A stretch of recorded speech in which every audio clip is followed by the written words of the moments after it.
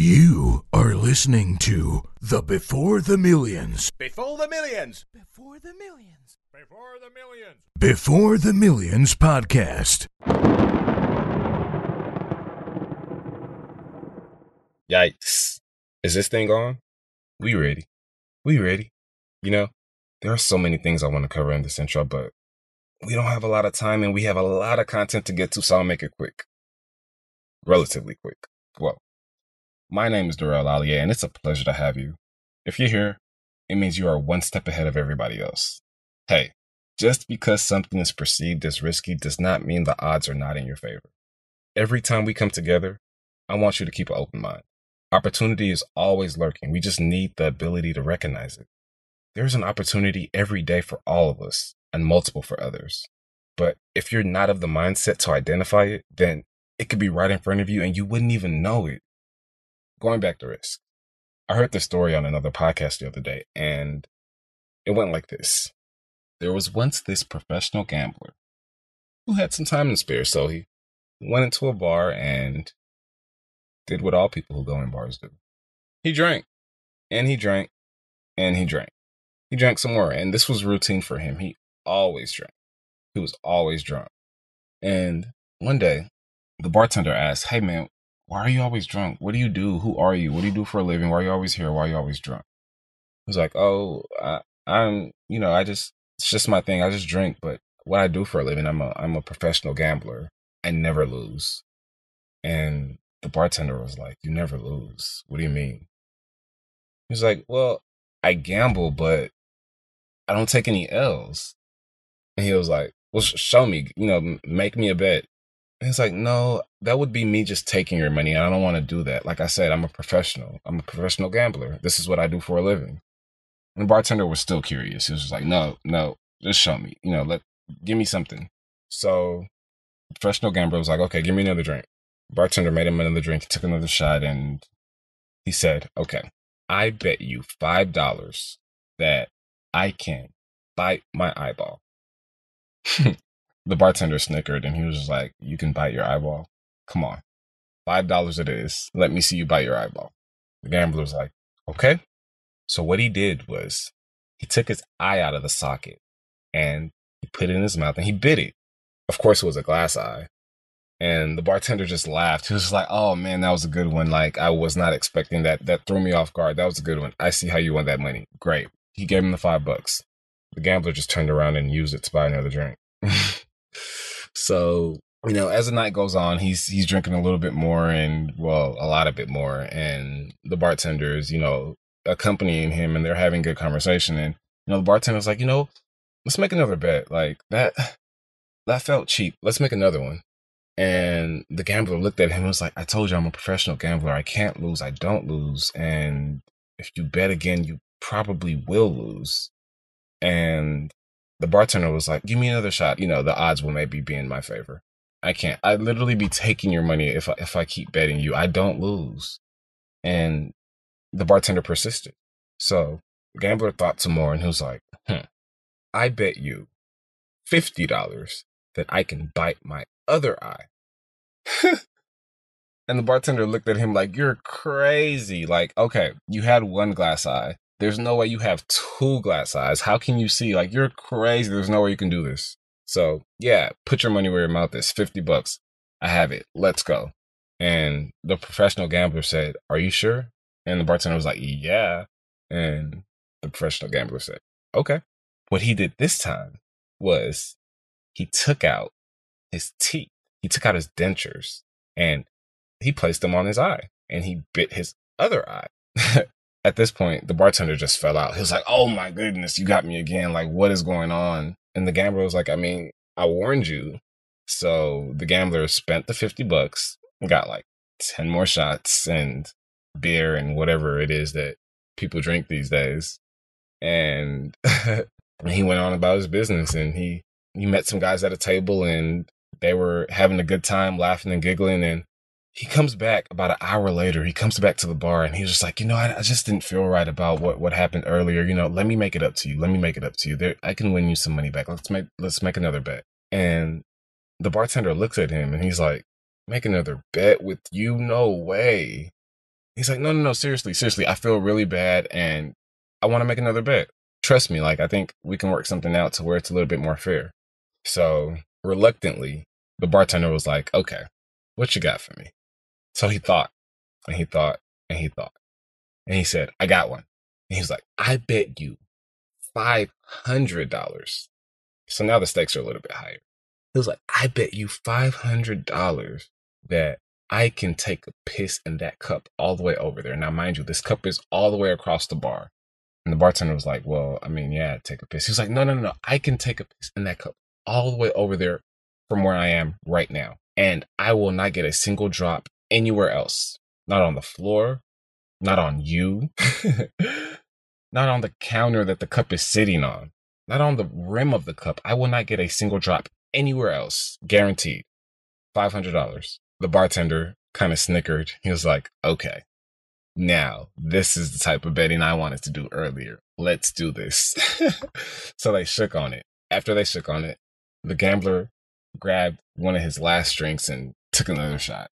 At this point, he's belligerent. He's drunk out of this world. So he stands up on the bar and he says, all right, from here to there, I'm not going to get a drop anywhere else. I'm going to take a piss and I will be successful at not getting a drop anywhere but inside of that cup. The bartender was like, all right, you got it. So the gambler, he just lets loose. I mean, lets loose everywhere. And the funny thing is, he hit everything but the cup. I mean, he hit the counters, he hit the floor, he hit the bartender, he hit bystanders. Like, it was just going everywhere. And for $500, the bartender was dying. He was laughing. He was so happy. He was so amazed that this drunk gambler just literally, handed him $500 because the guy just took a piss everywhere. The bartender was like, okay, you definitely need to stop drinking because you're out of there. Where's my $500? And the gambler was like, see, told you I can get you $500. And he gives him the money, and the bartender is counting his money and he's all excited, and he was like, so why'd you do that? Like, why'd you just give up that money when you could have easily kept the $55 I gave you earlier? He was like, well, see, you see those guys over there, the guys that you saw me talking to earlier? He said, well, right before I walked over here, I made a $5 million bet with them that I can walk over here and piss all over your bar, and all you would do is laugh about it. The bartender was dumbfounded. But it just goes to show you, risk is relative. It's relative to what you know. It's relative to the situation. What you may perceive as risky may not be risky to me if I know how to do the research, if I'm equipped with something that you're not. And that's what I want you to understand today. You see, you can make risk work for you if you know how to tip the odds in your favor. That way, someone else's perceived risk of a situation is simply a fallacy. Most of us are living in a fallacy, and our goal is to challenge that. I'm a 26-year-old real estate investor and entrepreneur. I'm from Massachusetts, a little city called Boston. You might have heard of it. That was a terrible accent, by the way. But I grew up in the heart of Houston, Texas. It's funny because when I was a kid, I always knew that I would be an entrepreneur.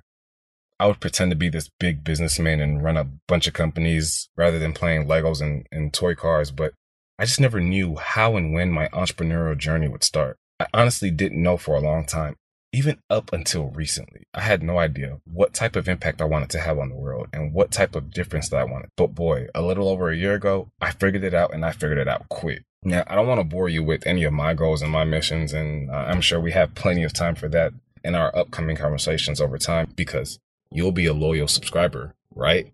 Right. But I want this to be about you, not me.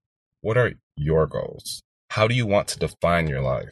Do you want to have the authority to define your life? Because quite frankly, most of us, and it's evident through our actions, most of us don't. Simply put, the Before the Millions podcast was created to inspire. Through osmosis, on the show, we'll surround ourselves with super successful people and in turn become successful or more successful. It's really that simple. As I always say, you're a combination of the 5 people you choose to surround yourself with. If you took the average salary of these 5 people in your life, I'm confident that you're right in line with the mean. Osmosis, people. This goes for every area of your life. If you hang out with people that gossip, 9 times out of 10, Well, you get the picture. Anyways, we interview highly successful entrepreneurs, business owners, and investors to study their paths. Now, success can mean anything, but for success on this show, Before the Millions, success means the millions.